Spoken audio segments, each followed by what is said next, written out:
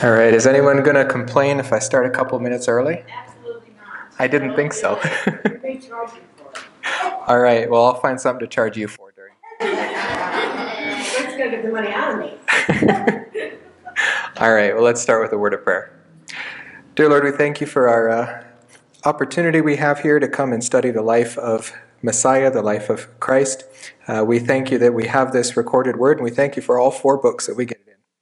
We look forward to diving in. We pray that you guide us by your Spirit and help us to understand some of these things that we wrestle with in the Word. We pray these things, Lord, in your name and for your glory. Amen. All right, I'm going to start out by reading the first 18 verses of John, just in case y'all didn't do any homework, which you're not required to do. So here is John 1 through 18. In the beginning was the Word, and the Word was with God, and the Word was God. He was in the beginning with God. All things came into being through him, and apart from him nothing came into being that has come into being.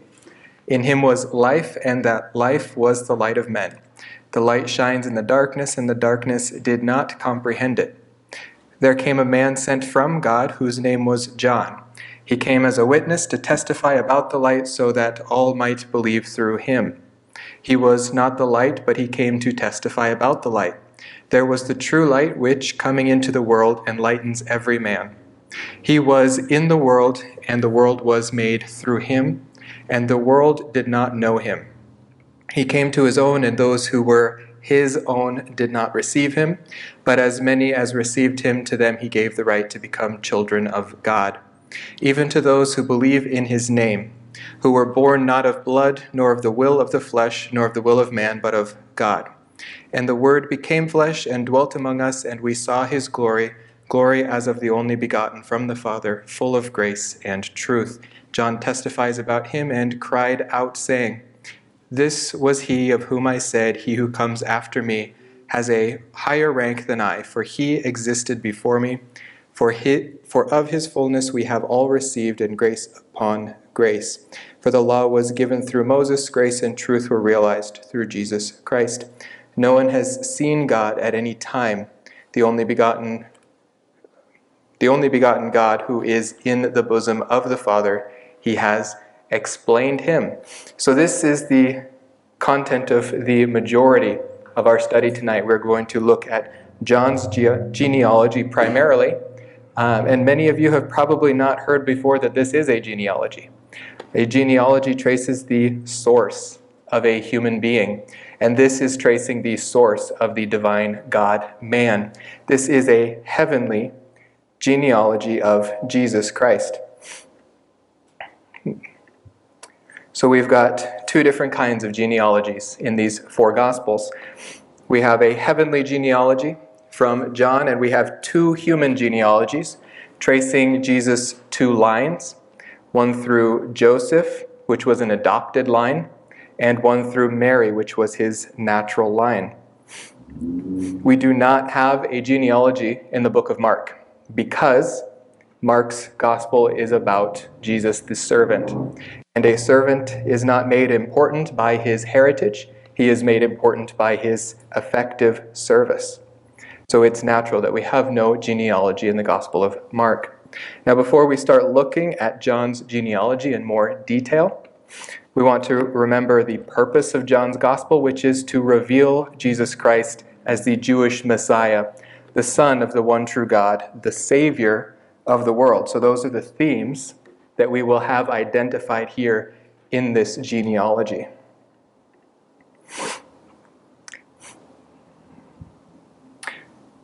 We'll skip that. So you probably noticed, either in your homework or as I just read, that the word comes up a lot in the first 18 verses of John.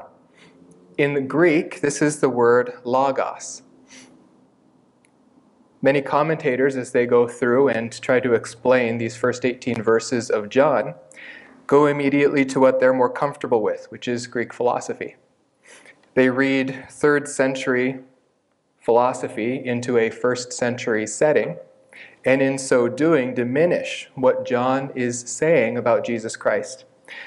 Because we all remember, John is not a Greek philosopher, he is a Jewish fisherman. He is not studied in these higher circles of philosophy, but he is studied in that Jewish tradition in which he grew up, which is the tradition of the Jewish synagogues.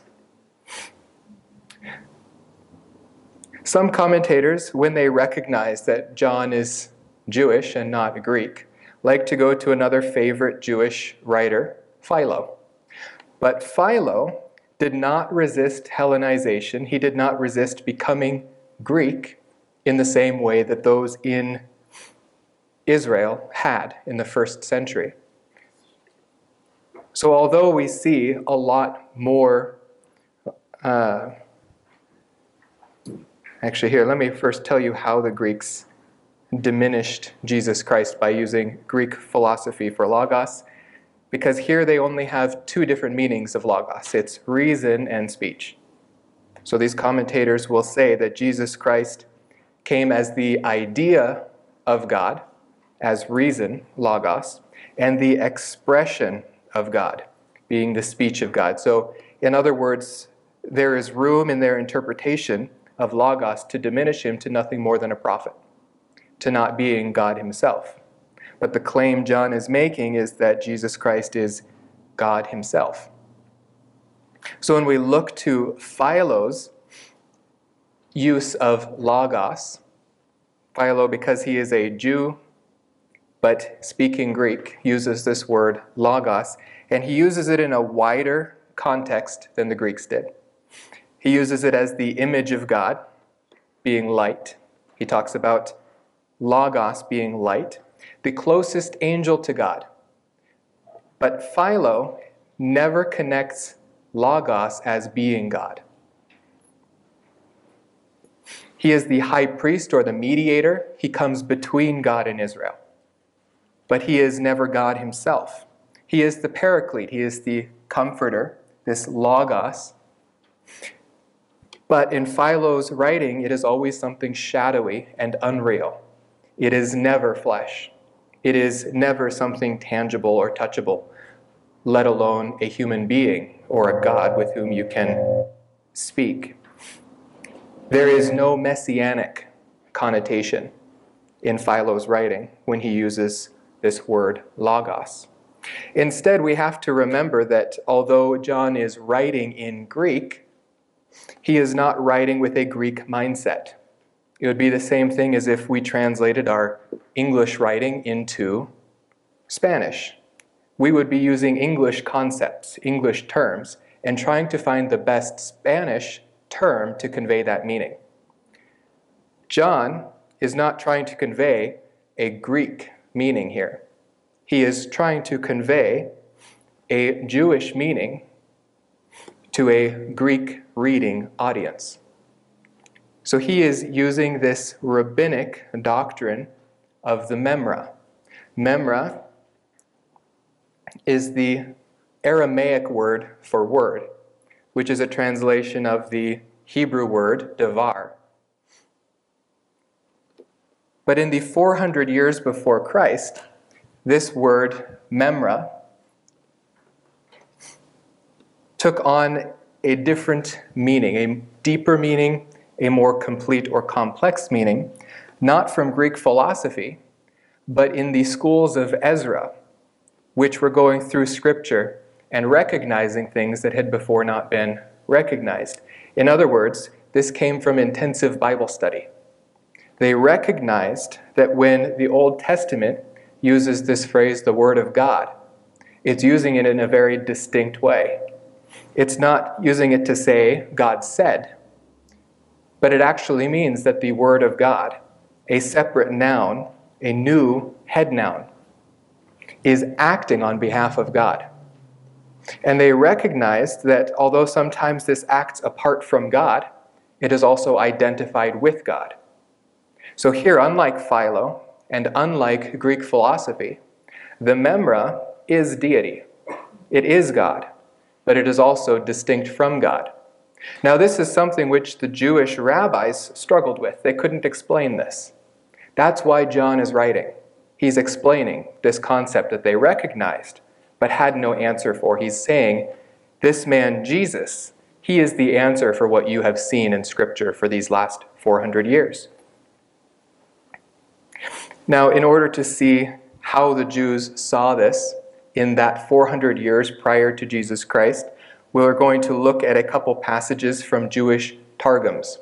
Targums are translations of the Old Testament, especially translations into Aramaic. Now, the Jews in Israel were speaking Hebrew, but many of the Jews, because they had been brought into Babylon and other regions that spoke Aramaic, also spoke Aramaic. So in the synagogues, the scriptures would always be read in Hebrew, but they would also be read in Aramaic. So those who understood both would hear both the Targums in Aramaic and the Torah in Hebrew, read aloud, and they would see these concepts paralleled. So we look here at the Targum Onkelos in the passage Genesis 3:8, and we see that they have added a concept of memra because they recognized something distinct about the Word of God. So it says here, then they heard the voice of the memra of the Lord God, walking in the garden towards the decline of the day. So Adam and his wife hid themselves before the Lord God within a tree of the garden. Now they've added this phrase, the memra of the Lord God. This is a translation, but they translate as a paraphrase. They are interpreting as translating. So they are saying this word of the Lord that they are hearing in the garden, walking among them, this word that they will see, this is the concept of memra. They're adding this in there, pointing out that, see, this is what we're talking about. There's something odd going on here when God uses the phrase, the Word of God. But notice in the second part of this sentence, this memra of the Lord God, which is walking in the garden, is also the Lord God himself. There is no distinction, or there is no hard distinction between them, although that's a hard line to draw. There is a distinction, but they are the same thing. Here in Genesis 28:21, Jacob states, the memra of the Lord will be my God. This is not a second God that he is stating is his God, but he recognizes that this word of the Lord that has spoken from heaven is God himself. But he recognizes that memra, that word of God, as being distinct. So this concept of the memra is deity, distinct and the same as God, but he is also the agent of creation. Now we've been studying Genesis in our Sunday mornings, so we can remember this pretty easily if we look back about 4 or 5 months now. From the beginning with wisdom, writes Targum Neophiti, the memra of the Lord created and perfected the heavens and the earth. And the memra of the Lord said, let there be light. And there was light, according to the degree of his memra. What they've recognized is that the active verb in this sentence is not God, but the Word of God. The Word of God acting. So they have clarified that by adding in the memra of the Lord, so that it is clearer to the reader that this Word, which is acting on behalf of God, but distinct from God. Later in this Targum Neophiti, Genesis 14:22 states, behold, I have lifted up my hand in an oath before the Lord, the Most High God, who by his memra created the heavens and the earth.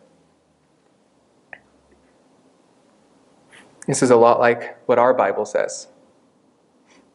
The actual inspired Word of God, not a translation or a paraphrase, affirms these very points because it is the actual non-paraphrased Hebrew Bible that they were reading from and coming up with these doctrines. Just in the same way as we come up with the doctrine of the Trinity. We recognize God is 3 in 1. They are beginning to recognize here that God is at least 2 in 1. And John is answering that question for them. In Psalm 33:6 it says, by the word of the Lord the heavens were made, and by the breath of his mouth all their hosts. Colossians 1:15. He is the image of the invisible God, the firstborn of all creation. For by him all things were created, both in the heavens and on the earth, visible and invisible, whether thrones or dominions or rulers or authorities, all things have been created through him and for him. And in Hebrews 1, God, after he spoke long ago to the fathers in the prophets in many portions and in many ways, in these last days has spoken to us in his Son, whom he appointed heir of all things, through whom also he made the world. The concept of the memra also extended to salvation. The memra, by the understanding of the rabbis, was the agent by which God saves. Now in the Old Testament, this primarily happened physically, God physically saving Israel from peril. But it was not unheard of in the Old Testament, to use our New Testament understanding, which we almost exclusively try to cram into the passages sometimes, which is salvation in a spiritual sense. In the Isaiah Targums, chapter 12, verse 2, behold, in the memra of the God of my salvation I trust, and will not be shaken. For the awesome one, the Lord, is my strength and my song. He has spoken by his memra, and he has become for me a savior. Dispensationalists get a bad rap sometimes. People like to say we believe in different means of salvation. I think we're a little bit more consistent with the Old Testament, because the object of salvation has always been God's word, God's promise. We believe in that which God has promised, and he promises by his word. Though we did not know the man Jesus, we've always been trusting in the man Jesus since the beginning of salvation history. Because the requirement has always been faith, and the basis has always been the death of Jesus, though that has not always been revealed in salvation history. But the object of faith has always been the Word of God. Though that content of what has been revealed is, at times, different. We have a progress of revelation. What we know about that Word of God, what he has chosen to reveal, gets greater as time goes on, as he chooses to reveal more of himself. Lastly, here in the Targum Neophiti in Leviticus 26:12, it says, "And my memra will go among you, and my memra will be for you a redeeming God. And you shall be for my name a people of holy ones." The concept of the memra extends to God's visible form. God made visible to mankind. In John 1:14, we have a very unique word used. It says, "The Word became flesh and dwelt among us. And we saw his glory, glory as of the only begotten from the Father, full of grace and truth."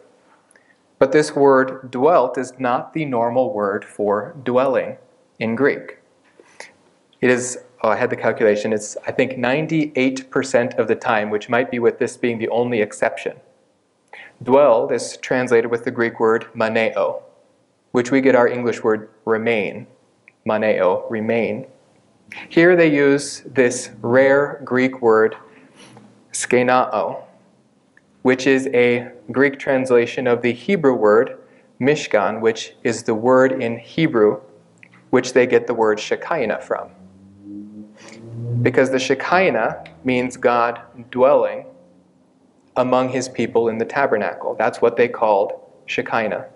We think of light. For the Hebrew, it's fire, it's a light, it's a cloud. Shekinah is the presence of God among his people. For this, we're going to turn to some Jewish commentaries called Midrash. These were collected after the time of Christ, but were the traditional comments on the Hebrew scriptures at the time of Christ that John is answering to. In the Midrash Rabbah, from Numbers 13:2, it says, "When did the Shekinah rest on the earth? on the day when the tabernacle was erected. As it says, then the cloud covered the tent of meeting, and the glory of the Lord filled the tabernacle. This is a comment going back to Exodus 40:34 as well. In the Targum Neophiti in Exodus 3, verse 4, it says it was manifest before the Lord that Moses had turned aside to see the memra of the Lord, called to him from the midst of the thorn bush. And Moses hid his face because he was afraid to look on the glory of the Shekinah of the Lord. Now this is another Hebrew doctrine called the bat kol, which is the voice of God speaking down from heaven. Now there is a unique observation about the bat kol, that God's voice never speaks from heaven without also physically manifesting. So here when we have this voice of the Lord coming down, we see the physical manifestation in the flaming bush. God makes himself visible by means of the memra, and he speaks by means of that same memra. Without the presence of the Lord, there is no word of the Lord. In the Jerusalem Talmud, it says here is a quote about the Jerusalem Talmud. The Jerusalem Talmud states that the patriarchs knew only the God of heaven, but God did not reveal to them the Lord's memra. This is the concept of progressive revelation. As we go along, God reveals more about himself. This Aramaic word of memra, the rabbis often identified with the Messiah. Unlike Philo, they saw this concept of the memra as prophetic of the Messiah. It corresponds to the Greek word logos. Targum Jonathan says that my name, the Lord, I did not, however, reveal to them through my Holy Spirit. Again, in the Isaiah Targum, in Isaiah 9, 6 through 7, which we often use as a Christmas prophecy, but we only use the first part of verse 6. It goes on to speak about the Messiah in his advent, his second advent. But it starts here, the prophet said to the house of David, "For to us a child is born, to us a son is given, and he will accept the law upon himself to keep it, and his name will be called Before the Wonderful Counselor." Now notice, they did not recognize here in their commentary that he would be the Wonderful Counselor. They interpreted this as before the Wonderful Counselor. They were not identifying the Messiah with God. Again, because of their doctrine, they could not explain some of these, but they recognized the doctrine of the memra, at least the duality of God. Anyways, Wonderful Counselor, the mighty God existing forever, the Messiah, in whose days peace will increase upon the earth. Great pride will belong to those who perform the law, and for those who keep peace there will be no end. Upon the throne of David and upon his kingdom, to establish it and to build it with judgment and with virtue from this time forth and forever. And how will this be done? By the memra of the Lord, of his hosts, this will be done. We have the memra acting to make the God, the one true God, visible. In Matthew 16:27, it says, "For the Son of Man," actually I should give you some background here, the manifestation of Jesus Christ on the earth was the manifestation of the Shekinah glory. For the entire time he dwelled upon the earth, he dwelled as the Shekinah glory. The difference was this Shekinah glory was veiled with flesh. But there is an instance in which this veil could not contain the Shekinah glory. So we see that in Matthew 16:27 when he says to his disciples, "The Son of Man is going to come in the glory of his Father with his angels, and will then repay every man according to his deeds. Truly I say to you, there are some of those who are standing here who will not taste death until they see the Son of Man coming in his kingdom." And then it is fulfilled. in the very next chapter. 6 days later, Jesus took with him Peter and James and John, his brother, and led them up on a high mountain by themselves, and he was transfigured before them. And the result of this transfiguration was his face shone like the sun. The glory of God shone through his flesh. It no longer concealed the light of God's presence. His garments as well were affected, and they became white as light. Jesus is the visible manifestation of God. And although he took on flesh, it only veiled his glory. He was not different from his glory. The concept of the memra extended as well to the covenants. These covenants which have existed in God's interaction with mankind since the very first man, Adam. It was by means of the memra, the Word of God, that he signed these covenants. We look at the Noahic covenant in Genesis 9:15, the interpretation in Targum Pseudo-Jonathan. It says, I will remember my covenant which is between my memra and you, and every living thing of all flesh, and the waters shall never again become a flood to destroy all flesh. When God swears on his word, he is swearing on something the same as him and yet distinct from him. The rabbis recognized this and distinguished it by means of the doctrine of the memra.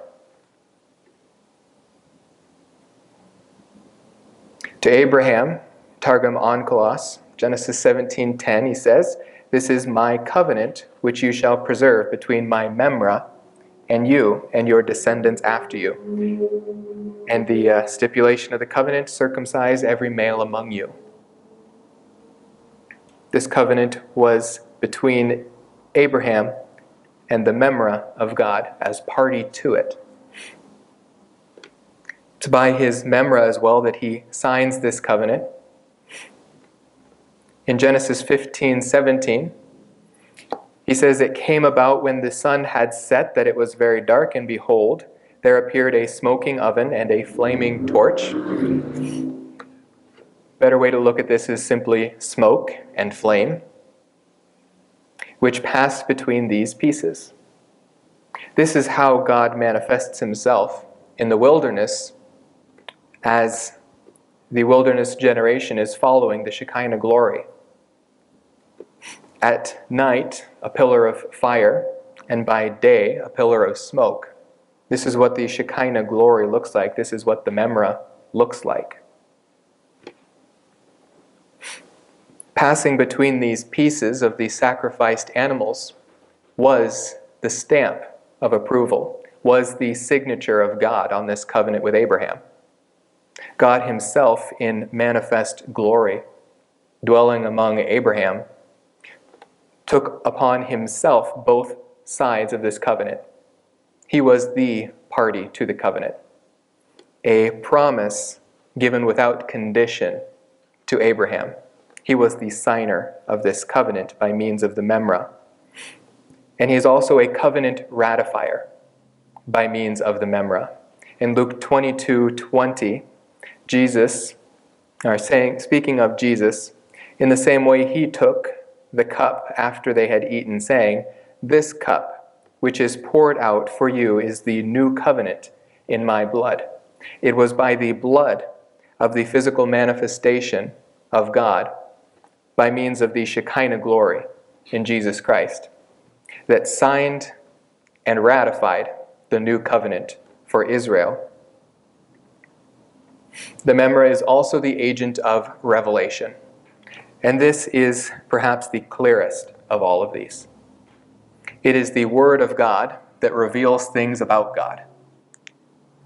That is one of the sub-themes of John as well.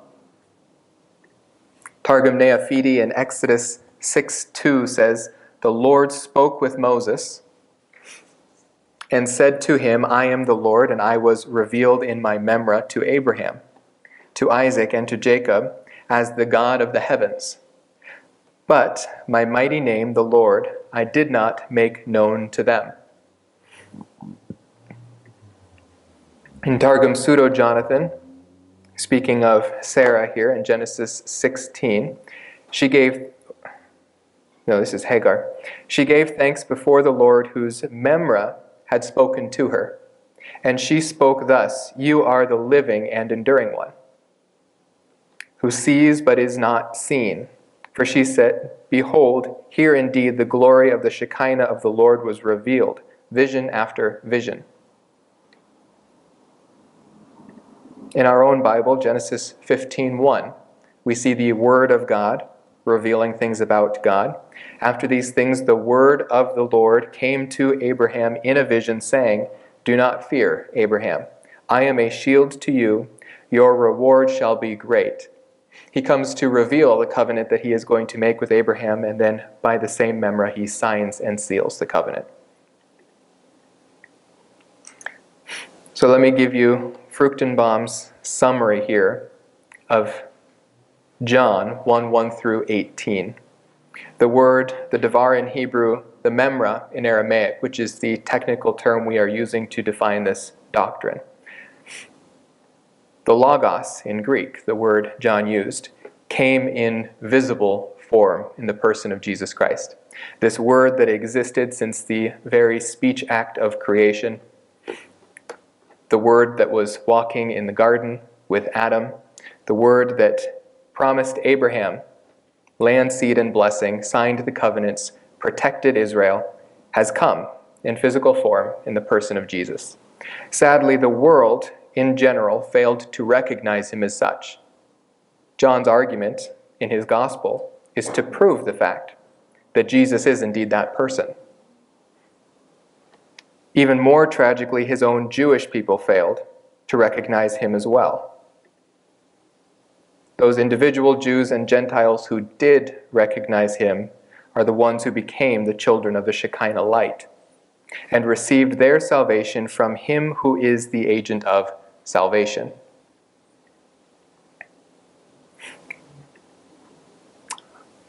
There are two human genealogies in the four Gospels. These are in Matthew and in Luke.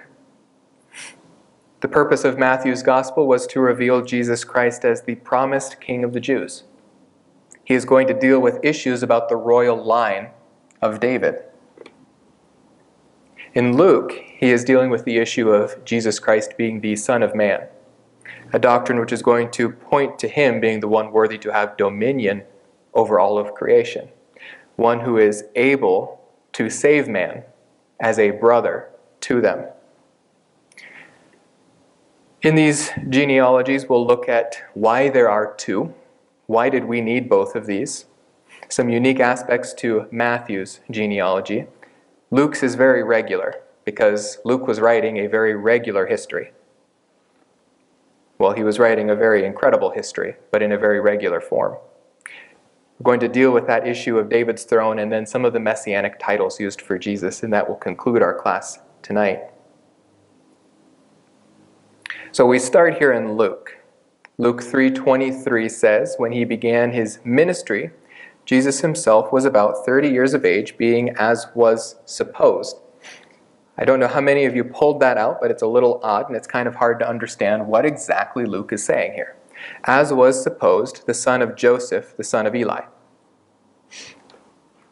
Now this is not difficult for us to understand, except that the rabbis say that Eli is Mary's father, not Joseph's.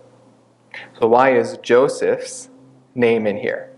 Well, it's for the same reason as I might say, I might ask our dear friend Al here, why is Mrs. Albert Washaba not here tonight? Because Joseph is being substituted here for Mary's name. And how do we know that? We have two bits of evidence. One is this technical Greek term which is used, namitzo, which means common law or recognized under the law. That means that Jesus is recognized as Joseph's son under the law. He is an adopted son of Joseph. That doesn't explain that this is not Joseph's line, but that does show that this is not Joseph, or that this is not Jesus, that this is hang on. Let me show you the second evidence. Joseph's name is the only one that is distinguished from the rest. Joseph's name pulls out. Joseph's name does not have a definite article before it, which is the natural way of creating a genealogy. And this is Luke, who is interested in creating a natural, normal genealogy. He's going to do everything to code, in other words. So when we see something stand out, it stands out for a purpose. And he makes Joseph's name stand out in a very regular Greek way. When it does not belong naturally in the genealogy, you do not connect it naturally to the genealogy. It's as if Luke has placed parentheses around Joseph's name. So when he then says that Joseph is his father by means of law, but not necessarily naturally, we understand then that Joseph is a placeholder here. Who is he a placeholder for? Mary. Why is he a placeholder for Mary? Because Luke is making a regular genealogy. He's not doing anything weird here, and it is not normal to put a female's name in a genealogy. Luke would be breaking his own rules if he put Mary's name here. So Joseph, as is the regular custom of the day, is standing in for Mary. And Luke does everything within his power to point to that fact. Everything short of breaking his own rules and writing Mary's name in this genealogy. So in Matthew's genealogy, we get Joseph's family tree. And in Luke's, we get Mary's family tree. Now, this is also supported in that as we continue reading in Matthew, we'll see that it comes from Joseph's perspective. Matthew is writing the things that are happening to Joseph around the event of the birth of Jesus. In Luke's gospel, he is writing about the events of Mary surrounding the birth of Jesus, including her thoughts. Remember, she was probably a first-hand source for Luke. Now, Matthew does have a very unique genealogy in that he is writing to the Jews, but he is breaking all of their rules. I think this is one reason why I love Matthew. He loves to break rules in writing form. But you have to be very good at your writing form to know which rules to break. He is a Jew, and he is writing to a Jewish audience and purposefully breaking these rules so they pay attention. He's done two weird things, which are against the customary way of creating a genealogy in Jewish tradition. He has included 4 women in this genealogy. And he has also skipped 3 generations. We start with the women. He has included Tamar, Rahab, Ruth, and Bathsheba. Now, there are 3 interesting things about these women, and I think those point to the reason why Matthew has included these. There is a bad answer. Oh no, that's when we get to the skip generations.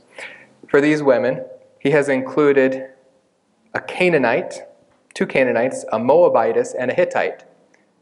That means they're not Jewish. These are not Jewish women. He has included Gentiles in a Jewish genealogy.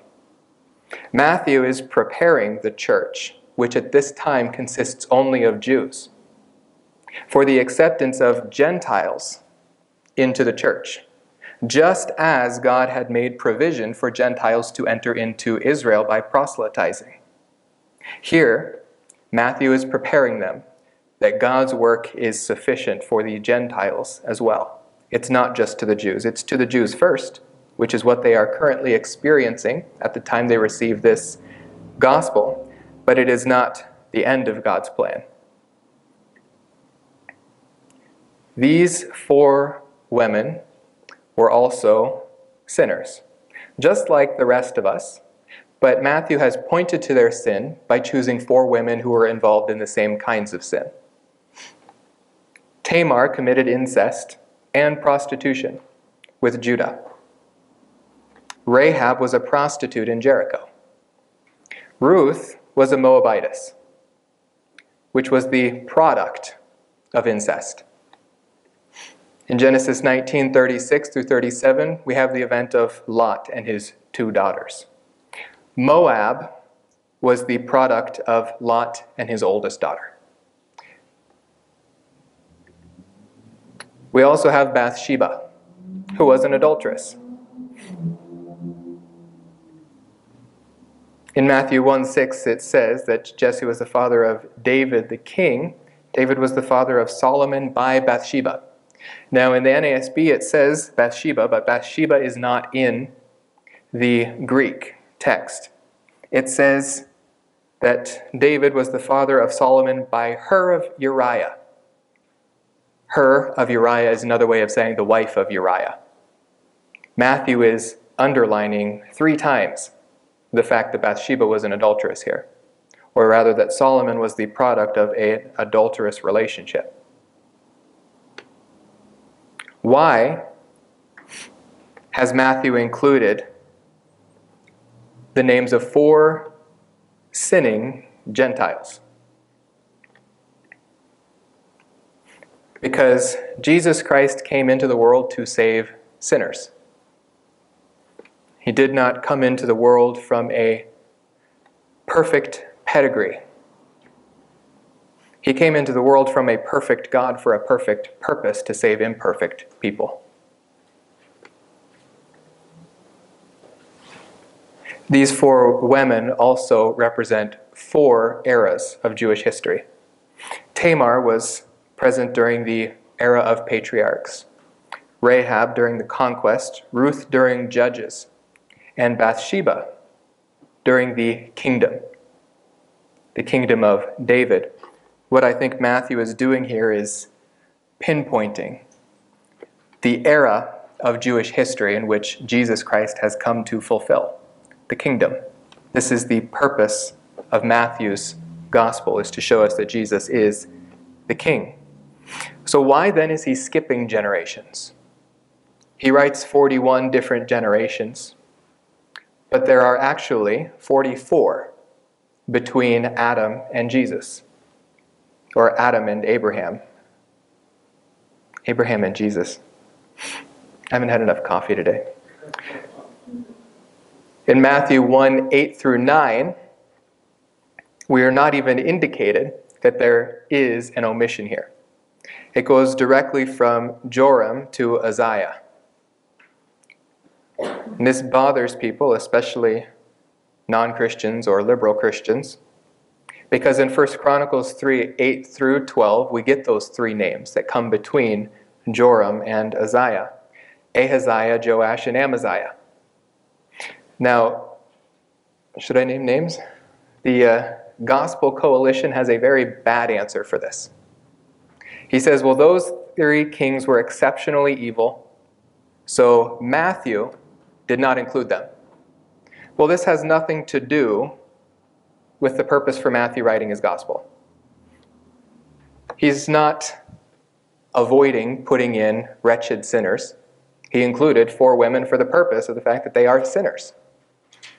And he includes Jeconiah, who we have evidence was probably worse than Ahaziah, Joash, or Amaziah. No, he has done this for a very specific purpose, because he's not recording a temple genealogy.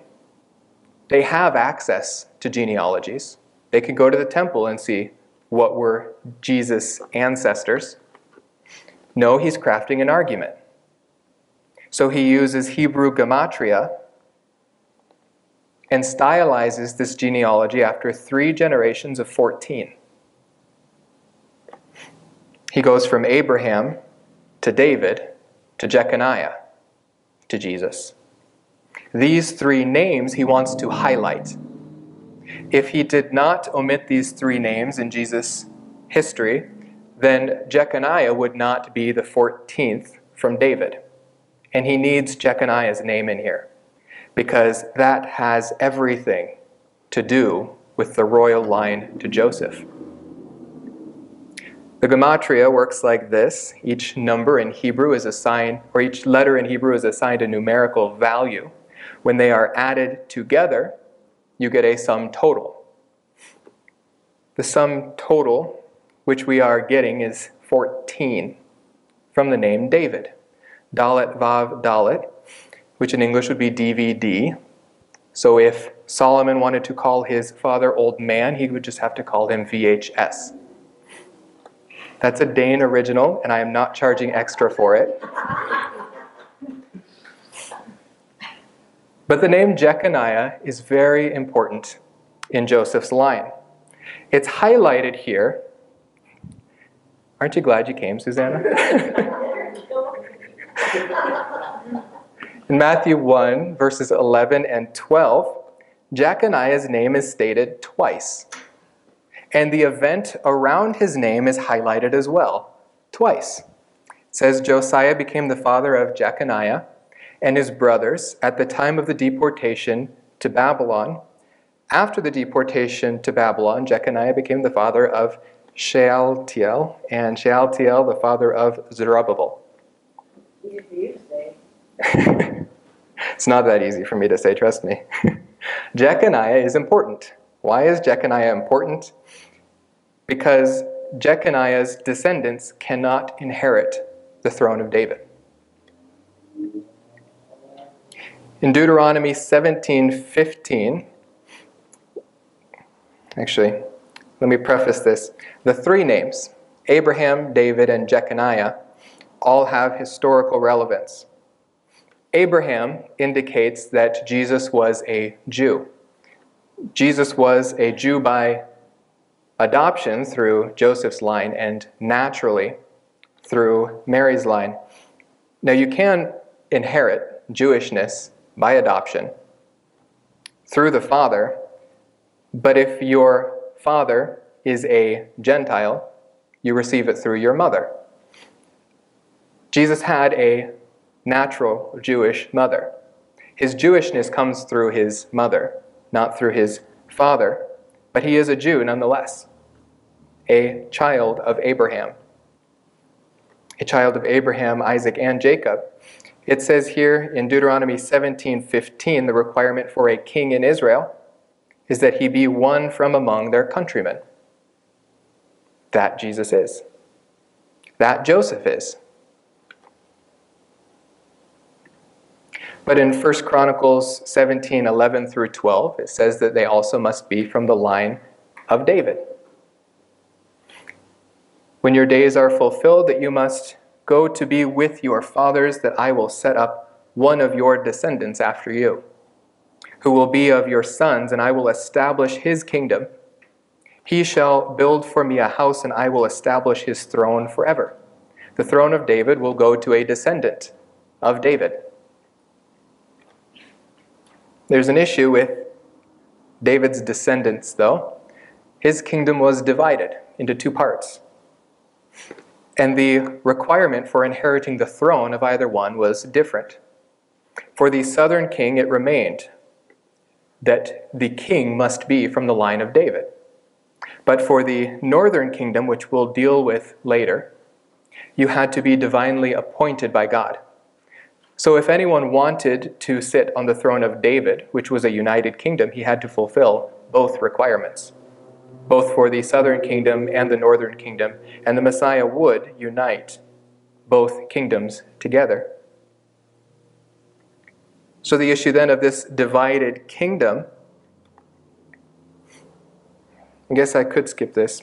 In 1 Kings 11 and 12, we see why the kingdom was divided. We see that 12 or 10 of the tribes were given to Jeroboam, who is from the tribe of Ephraim, not Judah, cannot be the king over all of Israel. But he is divinely appointed as the king of the northern tribes. Later, Jehu will be divinely appointed to that throne, and God will say that 4 of his generations after him will sit there. He has divinely appointed 4 further generations. So when the 5th generation tries to take the throne, he's assassinated. He was not divinely appointed to sit on the throne of the northern kingdoms. But here the issue of the southern kingdom remains the house of David. In order to be the king of Judah, that is the southern kingdoms, Judah and Benjamin, you had to be from the house of David. So we have the first half of the requirement here. You have to be a Jew, and you have to be from the house of David. But there is one more requirement, and that has to do with the third name that Matthew highlights, Jeconiah. Jeconiah went by a few different names in the Hebrew scripture, and this had to do a lot with what was going on in the day of Jeconiah. They have Egyptian influence, and they have Babylonian influence, so the names are sometimes hard to understand without a lexicon. But Jeconiah is also called Jehoiakim. He is the son of Jehoiakim, who is also called Eliakim. He is the son of Jehoiakim's wife Nehushta as well. Sometimes he's called Coniah, which is a nickname for Jeconiah. This is his name in Jeremiah. So in 2 Kings 24, we see him ascend to his throne. Jehoiakim slept with his fathers, that is his dad, and Jehoiakim, that's Jeconiah, his son, became king in his place. The king of Egypt did not come out of his land again. Why is this important? Important because Pharaoh Necho, the king of Egypt, placed Jehoiakim, his father, as the king over Israel. He was a puppet king for Egypt. And he was an evil king at that. He was a Jew. You kind of say in the same way that Herod ruled over first century Israel. He was a puppet king. So here Jehoiakim was a puppet king, and his son Jehoiakim was as well. They were from the house of David. But they were placed there not for God's purposes, but for Pharaoh Necho's purposes. So the king of Egypt did not come out of the land again, for the king of Babylon had taken all that belonged to the king of Egypt from the brook of Egypt to the river Euphrates. Jehoiakim was not a good king by any means. He was worse than those three kings which Matthew skips. Jehoiakim was 18 years old when he became king, and he reigned 3 months in Jerusalem. He did evil in the sight of the Lord according to all that his fathers had done. Now this is the same statement made about all the evil kings. They did evil in the sight of the Lord, but this evil receives a special curse. In 2 Kings 24, that's not right. My heading is wrong here. It's Jeremiah 22, verse 30. It says, "Thus says the Lord, write this man," speaking of Jeconiah, "down as childless. Record his name in the histories as if he has no descendants. A man who will not prosper in his day, for no man of his descendants will prosper, sitting on the throne of David or ruling again in Judah."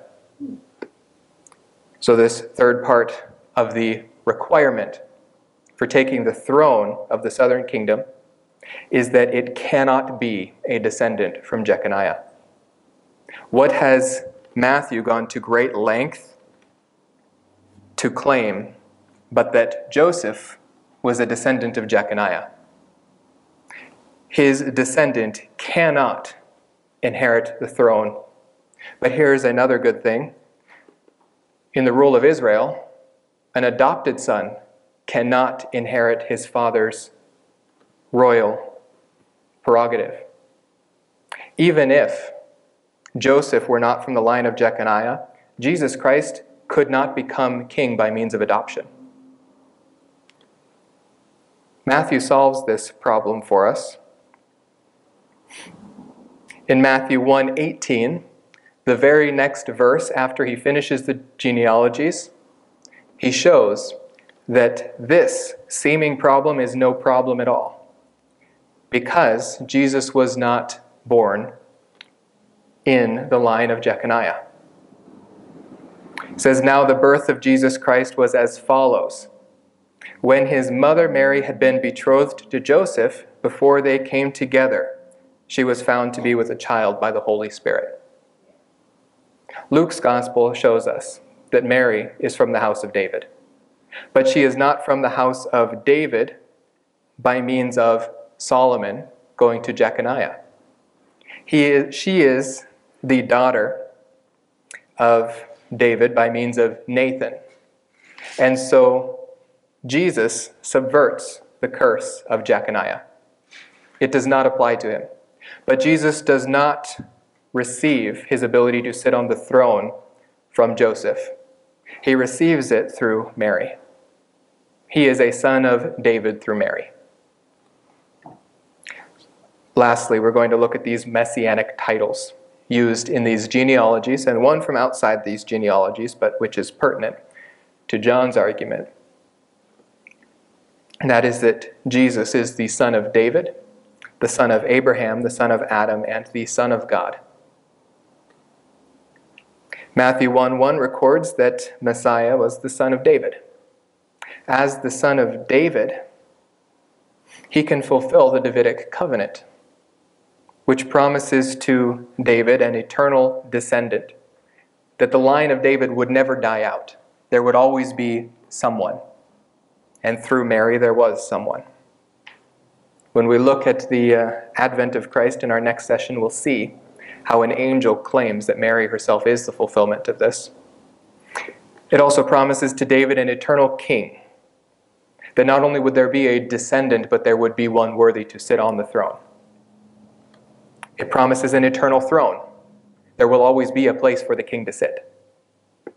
And it promises a kingdom. There will always be a kingdom over which that king can rule. As the son of Abraham, he is party to the Abrahamic covenant, which promises land to Israel. Jesus has not yet fulfilled this promise, but the person of Jesus Christ will fulfill this at his second advent. And he can because he is the son of Abraham. He fulfills the seed promise, which was amplified in the Davidic covenant. And he fulfills the blessing of the new covenant, which promises a new heart to Israel, regeneration. It promises them security. It promises them perfection, and they are perfected by the new covenant.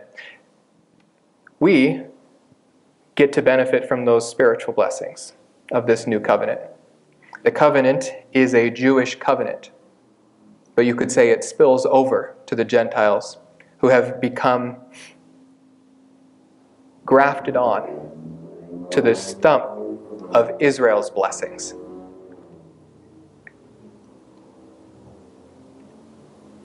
As the son of Adam,